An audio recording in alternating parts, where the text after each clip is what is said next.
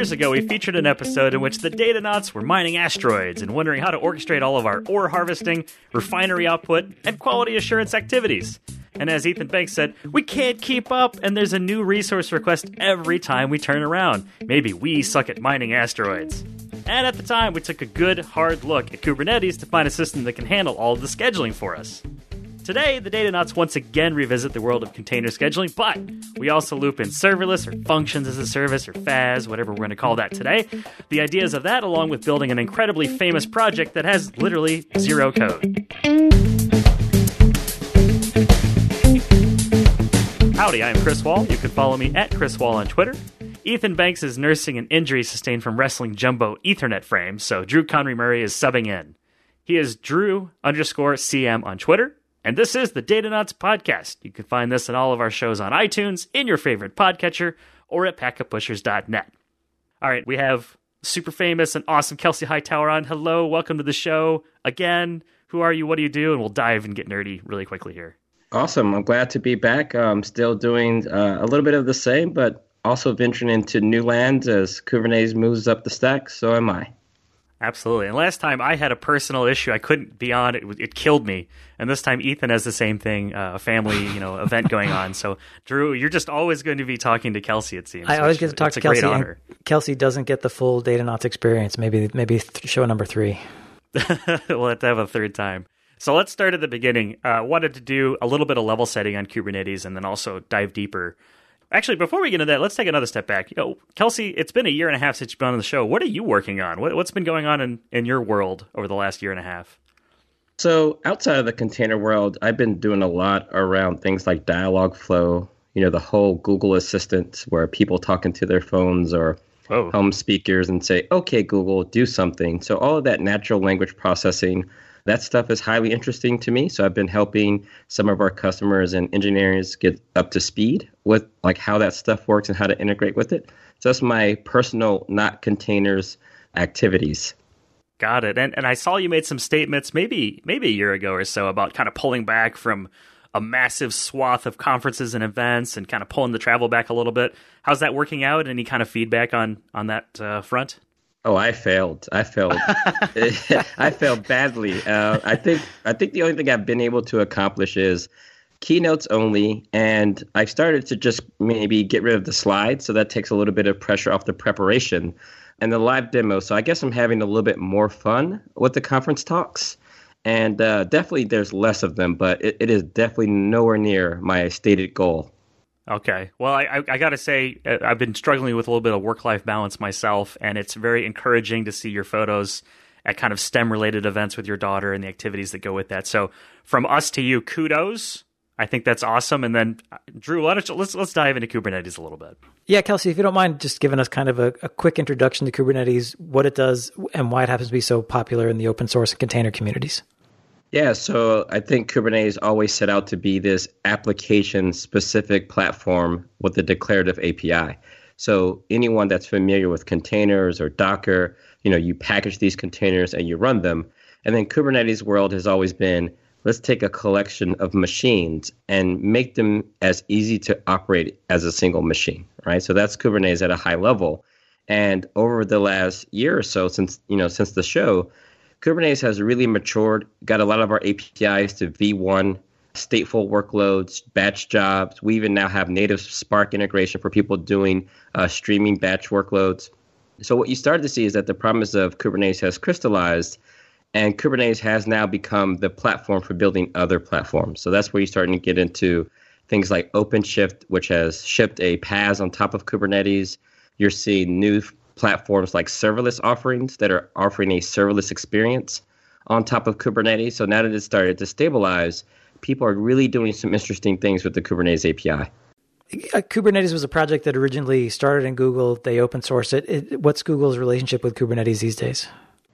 Yeah, so years ago, Kubernetes was donated to the CNCF. So this is the Cloud Native Computing Foundation. Mm-hmm. And the goal was that, as a open source project, it also needed an open source or open development model. And we needed to have open governance as well. So this is where the Linux Foundation comes in. We create this new organization, very similar to the Apache organization or foundation. And we provide governance and a technical community to help steer the direction of Kubernetes. And it's also the kind of neutral ground where all of the other vendors, other cloud providers, Amazon, Azure, Alibaba, they all can come in and actually have their voices heard, contribute to the project, and know that there's going to be a governance model that's bigger than just Google, right? So there's so many people that contribute, and I think the donation to CNCF reflects that. What about evolution of Kubernetes or kind of the holistic project since we talked a year and a half ago? Were there any major milestones that were hit, or has the architecture changed in any fundamental or even a surprising way throughout that journey? Well, it depends on what view you look at. So from the very beginning, I kind of always saw this vision of, being able to give Kubernetes these declarative configs, and then it will manage my applications. So maybe around year 2.5, most of the APIs that we defined back then are still here today, right? So the things that have evolved are around custom resource types. We had a vision for, people building their own extensions inside of Kubernetes. And that got renamed a few times, and the way you extend Kubernetes has been greatly expanded, and Kubernetes has started to leverage some of those extension points itself. So what that brings us to is now we have things like Istio that do networking and traffic shaping and observability. It's now adopted the Kubernetes API. And if you look at it, it essentially extends Kubernetes API boundaries to provide everything you need to build a service mesh. So it's not part of the core Kubernetes, it's kind of a relationship or an ecosystem project that interacts with it?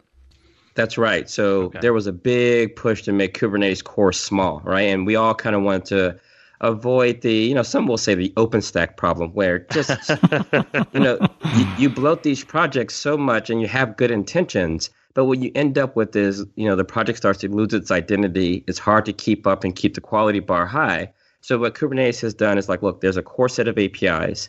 And those APIs are all the things you need to have a really great distributed system, things like RBAC, some of the security controls, the way the API works, tooling, command line, APIs, and documentation. And then what you can then do is start to build things like Istio or even a serverless platform that just leverages those APIs and the core feature set of Kubernetes, building new experiences on top. So there's sort of a boundary or a realm that Kubernetes is going to play in, but with these APIs, it can extend into other systems like Istio to do some kind of information exchange or just be able to integrate systems or services? Exactly. So Kubernetes is, if you really look at what Kubernetes is, at its very core, there's the Kubernetes API server. We now call that the API machinery. And the API machinery gives you this declarative API. There's version namespaces of different APIs. So there's a difference between things that are like batch jobs versus apps versus services. And then there's control loops that observe those state changes. So when you say run this particular deployment object with these containers, there's a control loop that goes out and says, well, let me schedule those onto a particular node. Then that node has a control loop that we call the kubelet that looks at that and says, oh, I know how to talk to a container runtime to make sure that those things are running.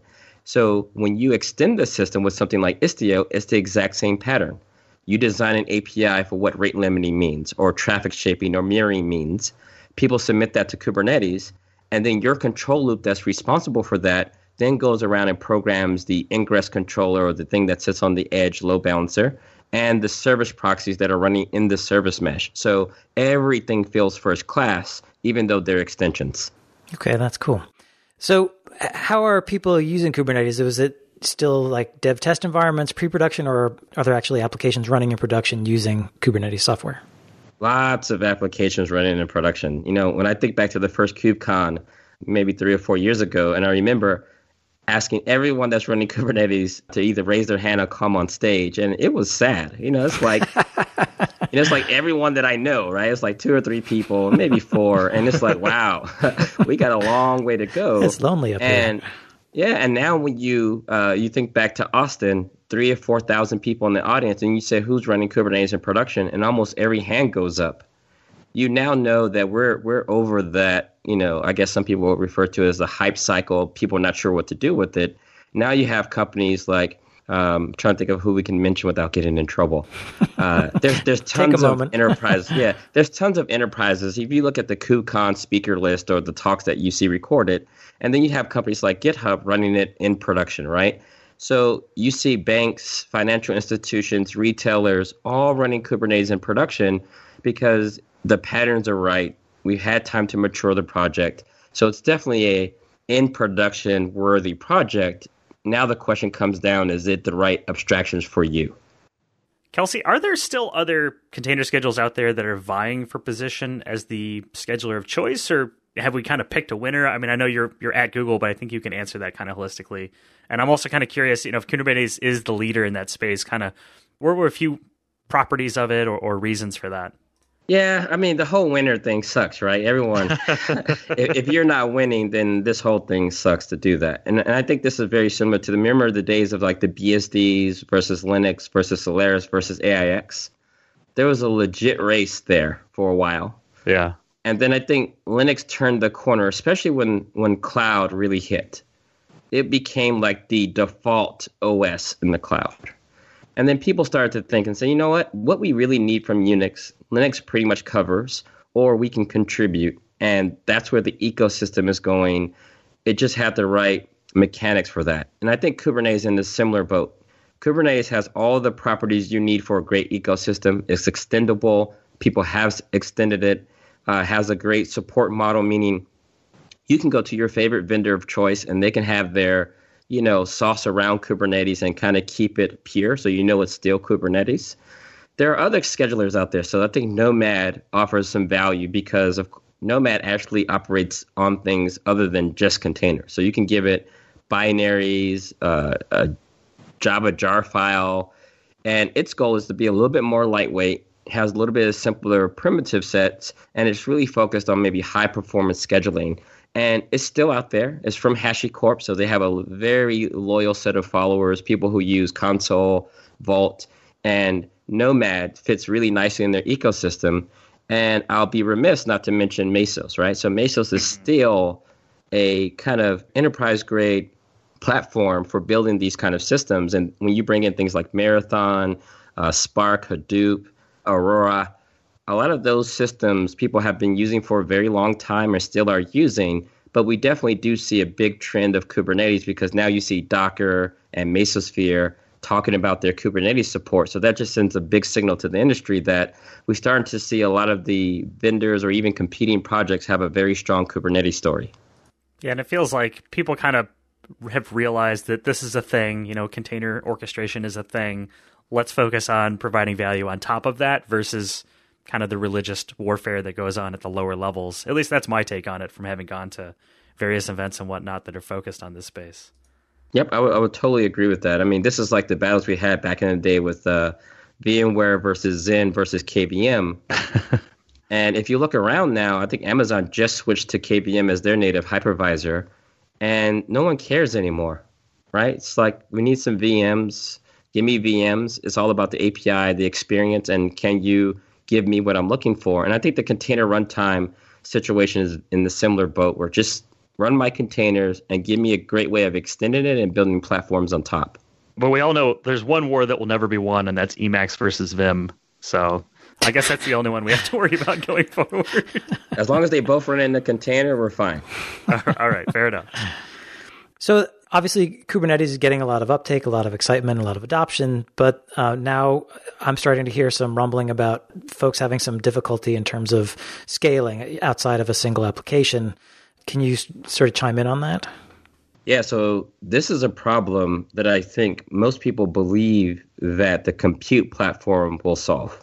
I'm not sure why they believe this, but people believe that, hey, Kubernetes makes it really easy for me to deploy lots of applications, no problem. Just like the cloud made it easy to deploy lots of virtual machines.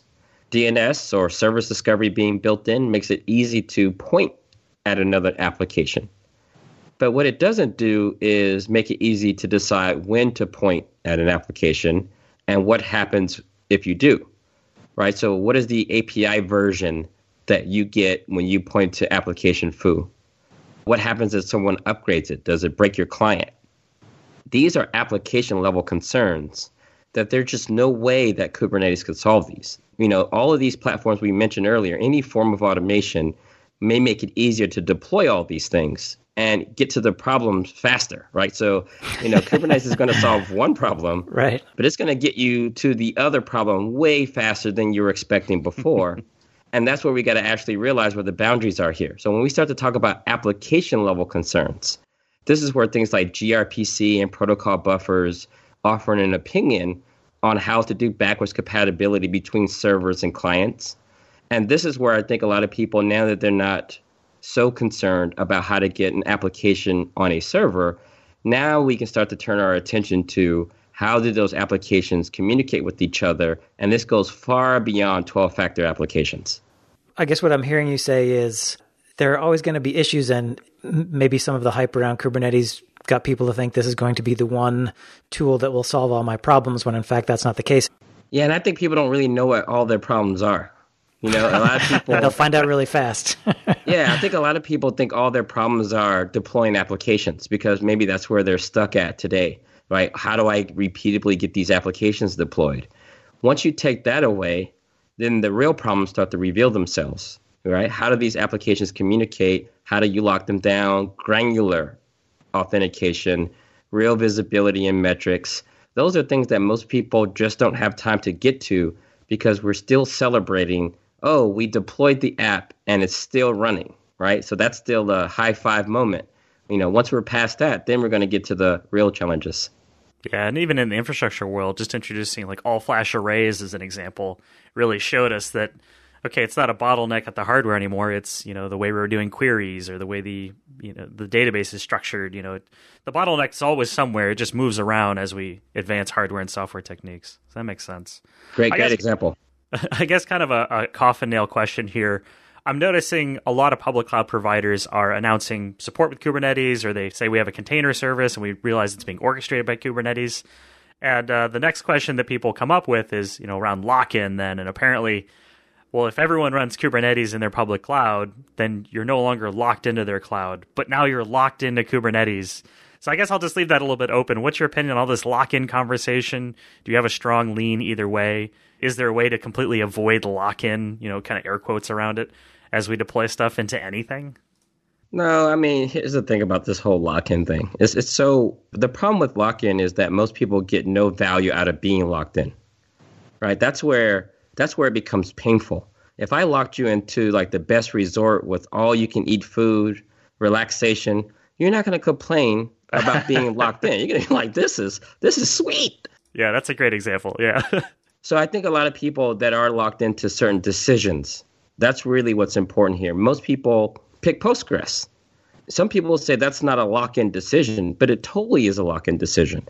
It's if you use all of the Postgres extensions out there, it's going to be near impossible for you to move to MySQL, right? So just because something is open or free or you can run it yourself doesn't necessarily mean it's not lock-in, right? So that means now we got to ask ourselves, what does lock-in actually mean? So lock-in for most people is, look, I don't want to commit to anything.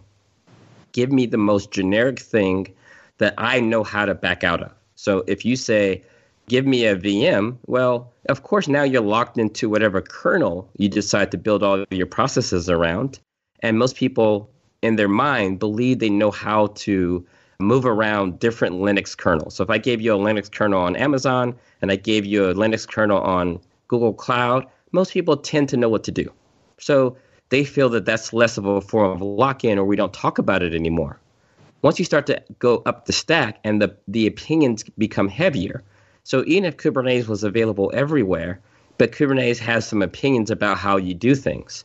So if you agree or you accept them, now you are definitely locked into the Kubernetes way of doing things because that's the only way to derive value from it. So I think what's more important here is switching cost. So if you were to adopt Kubernetes, how hard will it be to switch in the future? And I think given the declarative nature of Kubernetes and its API, and I've written a tool like this before, where I can look at the Kubernetes API, extract a Docker image, and then deploy that Docker image to something else like App Engine. So the switching costs for Kubernetes, to me, even though it seems like more lock-in, are much lower than raw VM because there's an API deciding what the limitations are. So take one container from one platform and run it on the other. That's really the contract that Kubernetes gives you. And there's logging, there's metrics, of course, but you can get that on a wide variety of platforms.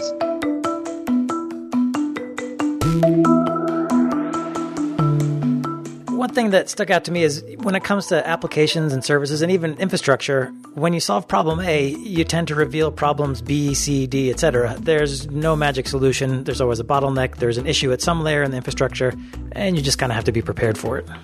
Chris, what's on your mind?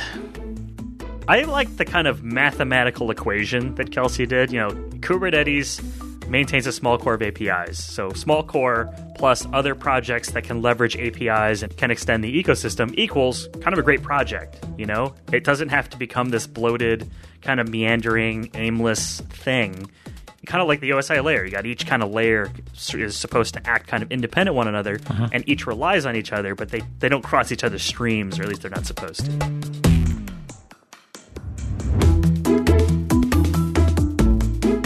All right, Kelsey. Well, I think we've definitely dove deep into some of the architectural decisions and just kind of the thought process behind Kubernetes. I wanted to mentally switch gears a little bit and talk about serverless or functions as a service or FAS. I suppose I'll just say FAS because it's easier in a few places. But we actually did a few shows, we being the Datanauts, on serverless or FAS.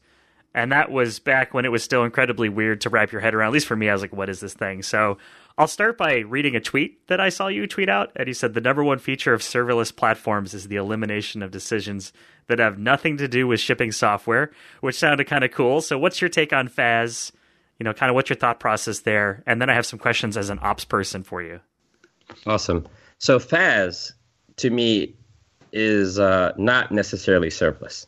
Okay, so I remember back in the day with JBoss, where you could just run a piece of Java or code and just write just a little bit, and you just say on message, do exactly this.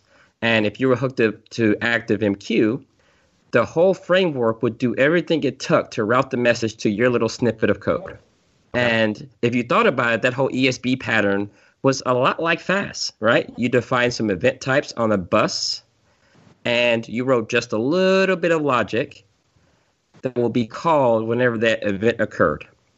So that whole abstraction of event-driven programming, this goes back way back, right? We can go back 2 or 3 decades and see people talking about this flow-based programming where it's all a bunch of typed events, either in the pipeline or calling something.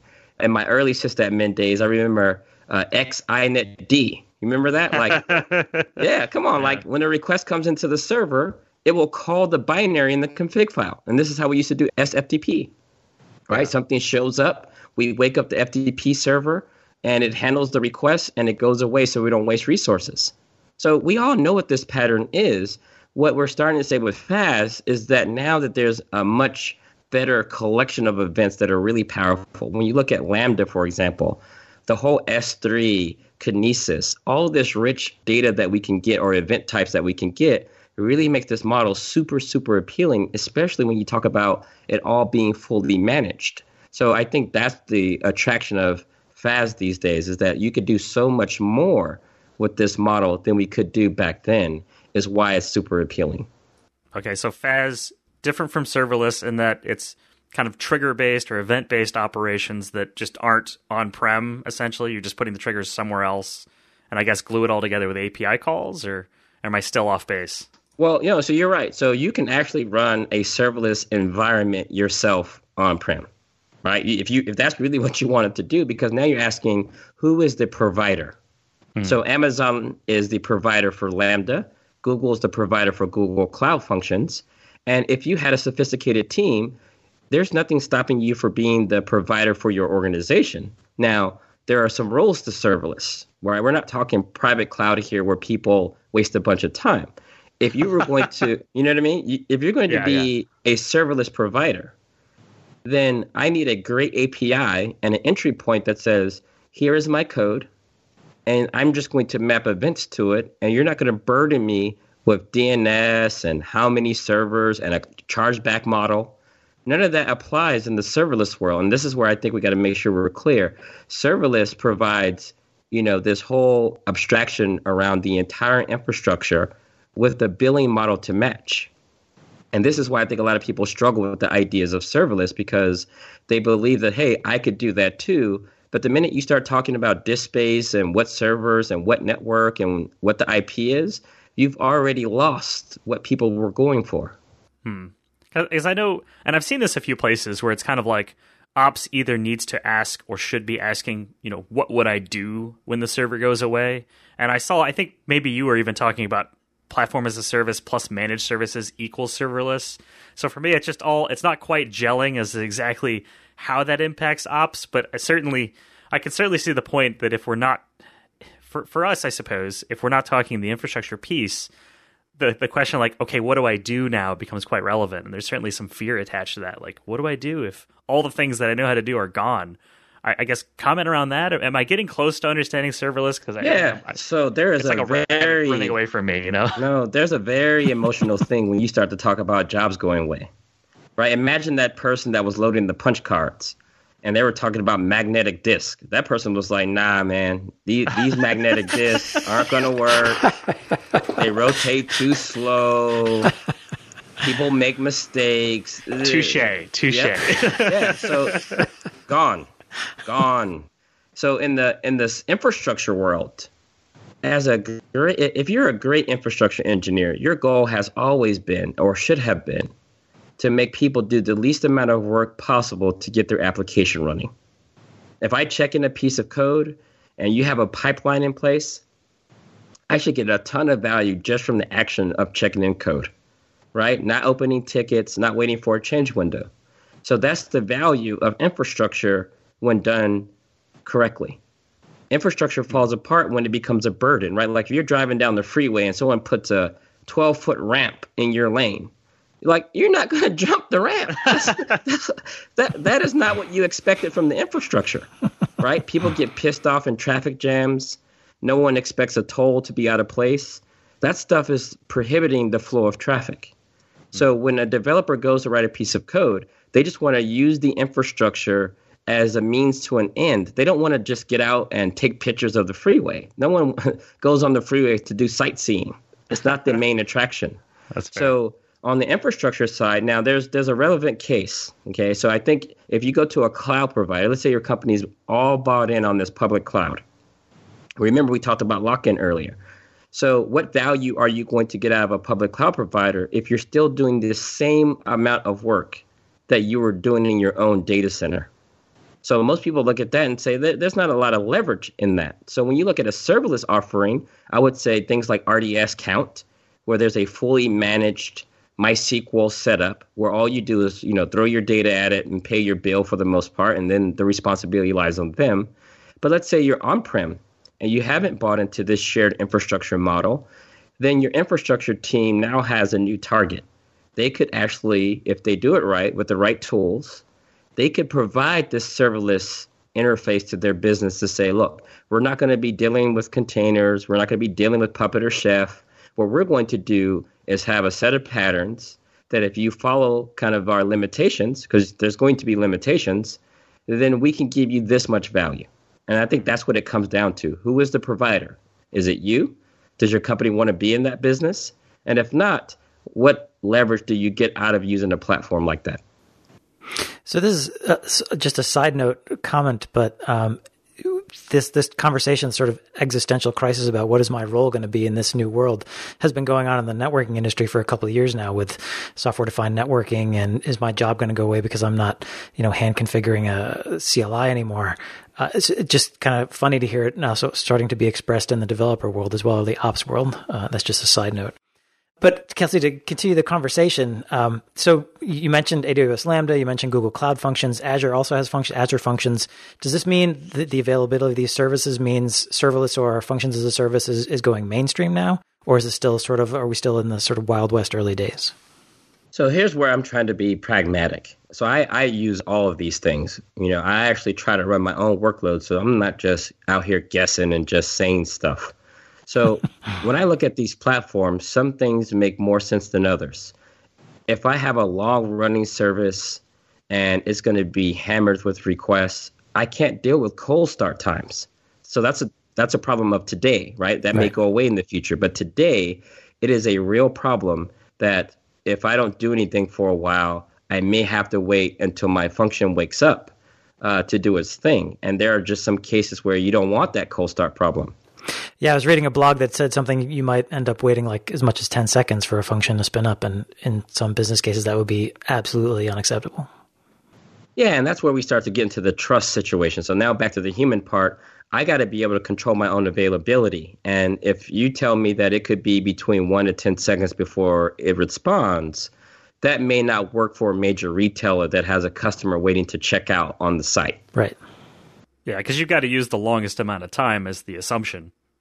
Because you never know. Like, you can't just assume it's going to be the quickest amount of time. So that makes sense. Right, but we got to make sure we're not using that not to progress, right? So that cold start problem will be fixed. Guaranteed, it will be fixed. So in the meanwhile, what we got to do is ask ourselves, where did things belong? So we know every organization is not going to rewrite every app that they have to be event-driven functions.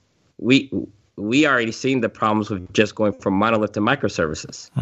And that hasn't necessarily been successful. So we got to be very pragmatic about this stuff. So I think there's just going to be yet another set of compute offerings that will add a lot of value to those who can take advantage of it.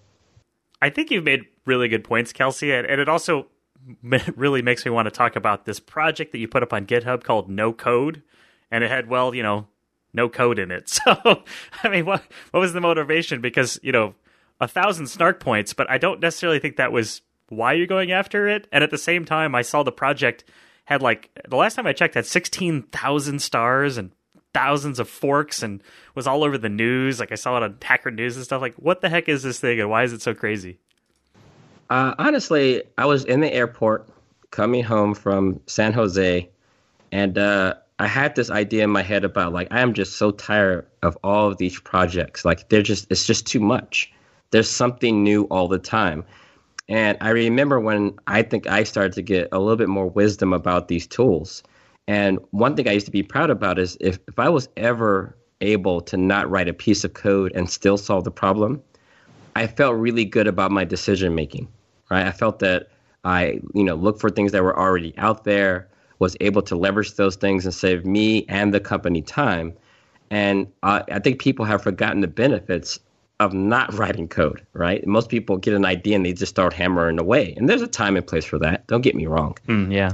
But I think it's just too much. I've seen people go out and build a new thing. I was like, dude, you just invented DNS. And they're like, oh, yeah, okay. Yeah, I was like, yeah, I could have. Let me show you DNS. You can do this, and then there's a thing. So no code. And what I did, instead of making it just a tweet, I had a little bit of time before boarding my flight. So I said, let me just make a GitHub project just to really show people how sometimes we overhype some things where we actually say, look, here's how you use it. Look how amazing it is. And the reason why I think it became popular because it resonates with people. I think people are a little bit burnt out on all the solutions, all the things, and people are just like, look, I just need to run my app. Show me that.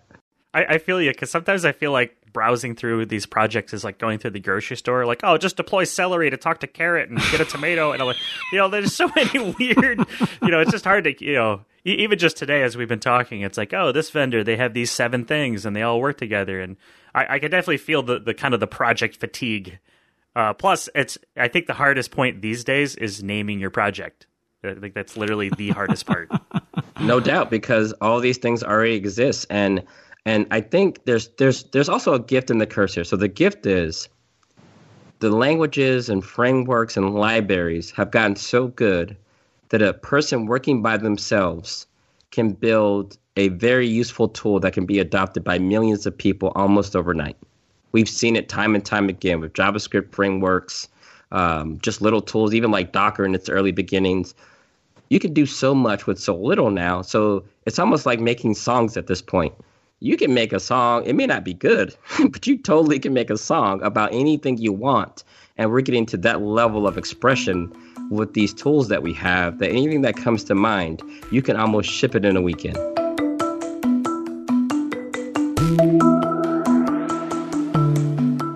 I love the quotes around no one drives on the interstate to take pictures. You're not driving on the interstate to take photos and admire the road. I guess unless you're driving on the Golden Gate Bridge, that's a thing. But you're just trying to get where you're going. And so whatever we could do to make that easier is pretty much going to be a preferred method. Although the idea of a 12-foot ramp in the middle of the highway sounds kind of cool in a certain way, or at least I'd like to watch that.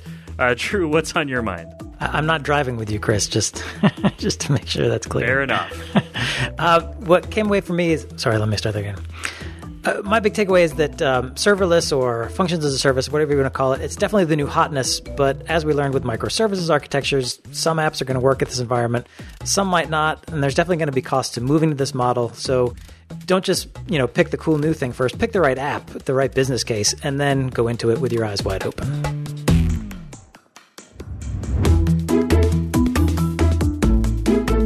All right, so now that we've left the grocery store of open source project names, let's talk a little bit about breaking some silos and I guess just making sure that those that are in the ops field that are listening to the show kind of get a little bit of TLC as the world turns here a bit. I suppose the first place I would start would be, I guess, kind of picking apart your thoughts, Kelsey, on the introduction of containers and other abstractions like serverless and FAS and orchestrators like Kubernetes. How do you feel that they're changing the interactions between those that are in traditional ops versus those that are kind of in traditional dev? Because obviously these skills have historically been, like, as an operation engineer, my skills have really been like system engineering, understanding platforms and tools, and I guess to a lesser extent people skills. So I'm just kind of curious how these things are all affecting my job and maybe my career. So if you think about the broader ops community, we did a great job. The goal was to automate yourself out of a job. And the job of everyone creating their own infrastructure from scratch is no longer necessary when people are sharing their infrastructure. So this could be as simple as sharing a chef cookbook, or it could be to the extreme of someone sharing a cloud or a cloud provider. So I think as operations folks, we're now entering that world where we're producing these really usable libraries. Remember, this has always been something that developers struggle with. Once you adopt a language like Python or Golang, where there's a huge standard library, your job as a developer is not creating TLS and TCP libraries. Your job is to take those well-known libraries and build some business value, right? Sure. So, yep, you don't make a programming language before you start. So, okay. Developers have gone through that for a very long time, and they still produce value. Now, on the operations side, when you look at things like Let's Encrypt, that's your fellow colleague saying, we understand how to do certificate management so well that we're going to put an API on top of it, make it free, and produce a bunch of tools so we can get rid of wasting time doing certificate management. Great. That's what great operations people do. Instead of everyone doing it for every company that they work at, we can all use Let's Encrypt. That's the net win. Operations folks are showing their value and then putting an API on top of it so other people can use it. That's fair. No, I was just going to say the comment of we're always trying to automate ourselves out of a job, and now we're being successful with that really resonated, because I had a stint where I was doing 9 months out of a company and a year and a half at a company, like pretty short periods of time. And people would question, like, why do you keep changing jobs so much? I keep getting bored. I automate everything, and then I have nothing to do. It's kind of interesting to hear you bring that up, because I haven't thought about that in probably 8 or 10 years. But you're 100% right. That traditionally is what we're trying to do, right? Just sit around. Everything's automated. Everything's kind of running itself, kind of Maytag man, and then move on. So it just kind of struck me when you said that. Definitely, yeah. Like when you see, and I moved around a lot in my career. I think my average job stint is 1.5 to 2 years, because you're right. Yeah. Once you get the patterns down and you really get good at executing, which involves great people skills to get them to see the vision and then back it up with execution, you're right. It may be time to go after 2 years because you got them to where they needed to be at that time. So this notion, though, of automating yourself out of a job, it also seems like all these new frameworks and methodologies that are being created also may lead to new jobs. I'm thinking, like, even with serverless, if an application goes wrong for some reason and part of it is connected to a function as a service, there needs to be some telemetry that has to be examined. I've got to figure out what part of the application stack isn't working. That's a skill set that that could be very valuable to an organization when it comes to troubleshooting and figure out, okay, generally it's supposed to work like this, but it didn't. Why? That's why you're always going to have a job in ops. That's why. Ops never goes away. Well, the thing is, think about it. Like deploying stuff to a server is pretty boring. Right.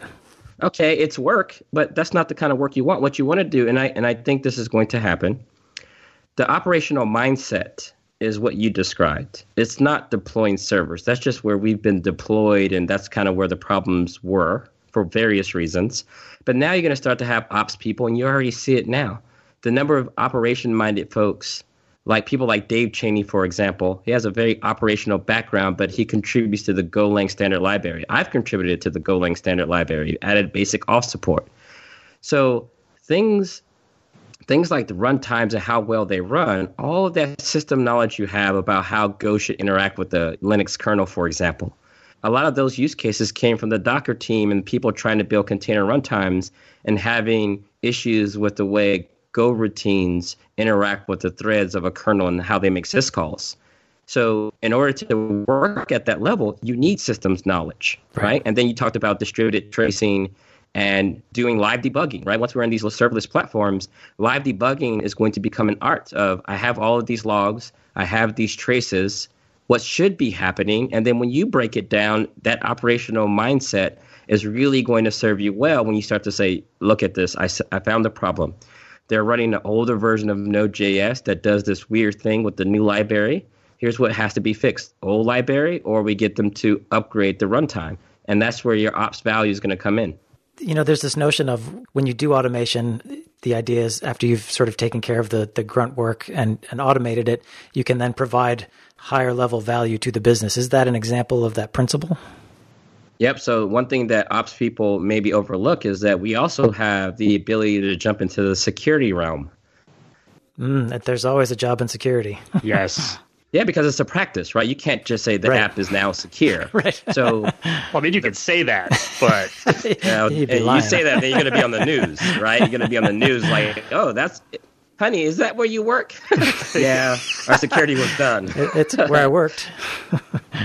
Well, no, that's a good example. What I was trying to do before we recorded the show was go in and find like an example that I felt like kind of resonated with a way that the serverless FAS, that kind of world interacted with traditional ops. And the one example that I found I thought was pretty good was, it's an Azure example, but I think it could work anywhere, was, they have these security center playbooks that tie into Azure functions. And the example workflow was like, oh, there's the security center that detects some kind of RDP brute force attack.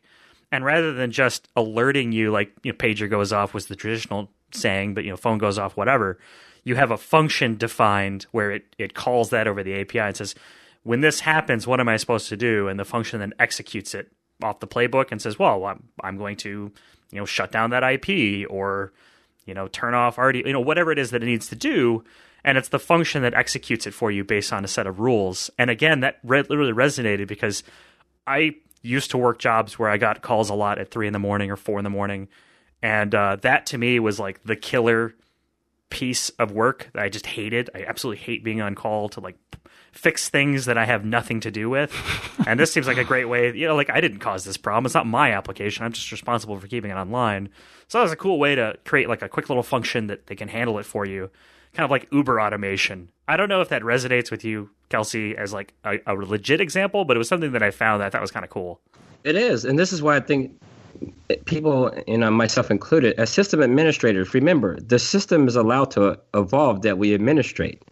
It's not always going to be a Linux server that we administrate. So I had a recent example where I talked about running what we call Kubernetes emission controllers. So this is a way when someone submits an object or a deployment or a workload to Kubernetes, that there will be a webhook that can validate whether that workload should run or not.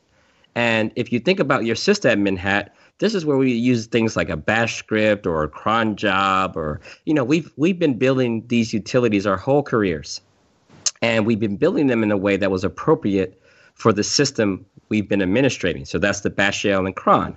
But when you start to think about administrating a cloud platform or a serverless platform, then your interface changes. Now, instead of running these things in bin, user local bin, we can run these same bits of logic. And it's perfect because it's right up our alley.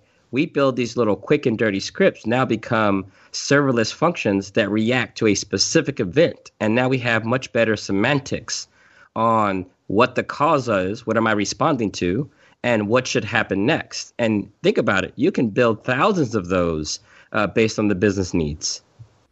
Yeah, and I can also see a market where you're sharing ideas, because it's just little bits of code. And you're right, because it got triggered, you know that the logic path necessary to get there occurred. So you kind of know root cause, or at least it's not just there's an issue, and then you have as human like diving through the syslogs or whatever to find it. You know it triggered whatever the event is that required, that trigger to actually go off. So that makes a lot of sense.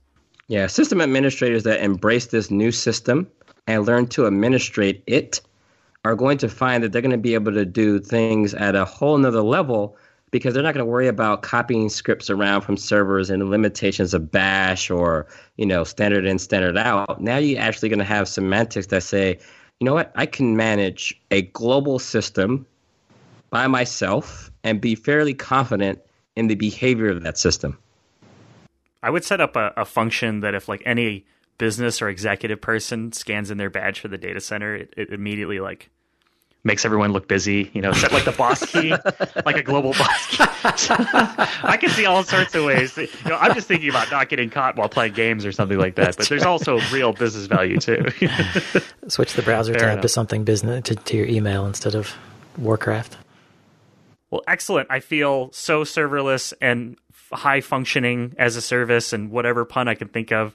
Kelsey, I wanted to thank you very much for joining us. And, for those that want to engage with you further on the grand internets, where can they find you? If you want to communicate with me, I keep my Twitter direct messages open. So I'm at Kelsey Hightower on Twitter. I'm open to one-on-one direct tweets about, technology and what it means to be a good person in the world. That's a good one. I appreciate that. Software and how to be a good person. That's a nice combo. Well, they come in pairs. But that's it for today's edition of the Datanauts podcast. If you're a social creature, you can follow at Chris Wall on Twitter, or my blog is wallnetwork.com. And don't forget our red shirt Datanauts crew member, Drew Conry Murray, who's at Drew_CM on Twitter and blogging at packetpushers.net. For more of our Datanauts shows about infrastructure engineering, do a nosedive down the rabbit hole that is packetpushers.net. You'll find the Datanauts talking about containers, conferences, certifications, moving to cloud, full-stack engineering, storage, you name it, it's there. Go listen to it. It's all really good. Until then, may your server lights blink, your storage spindles spin, and your cables be cleanly managed.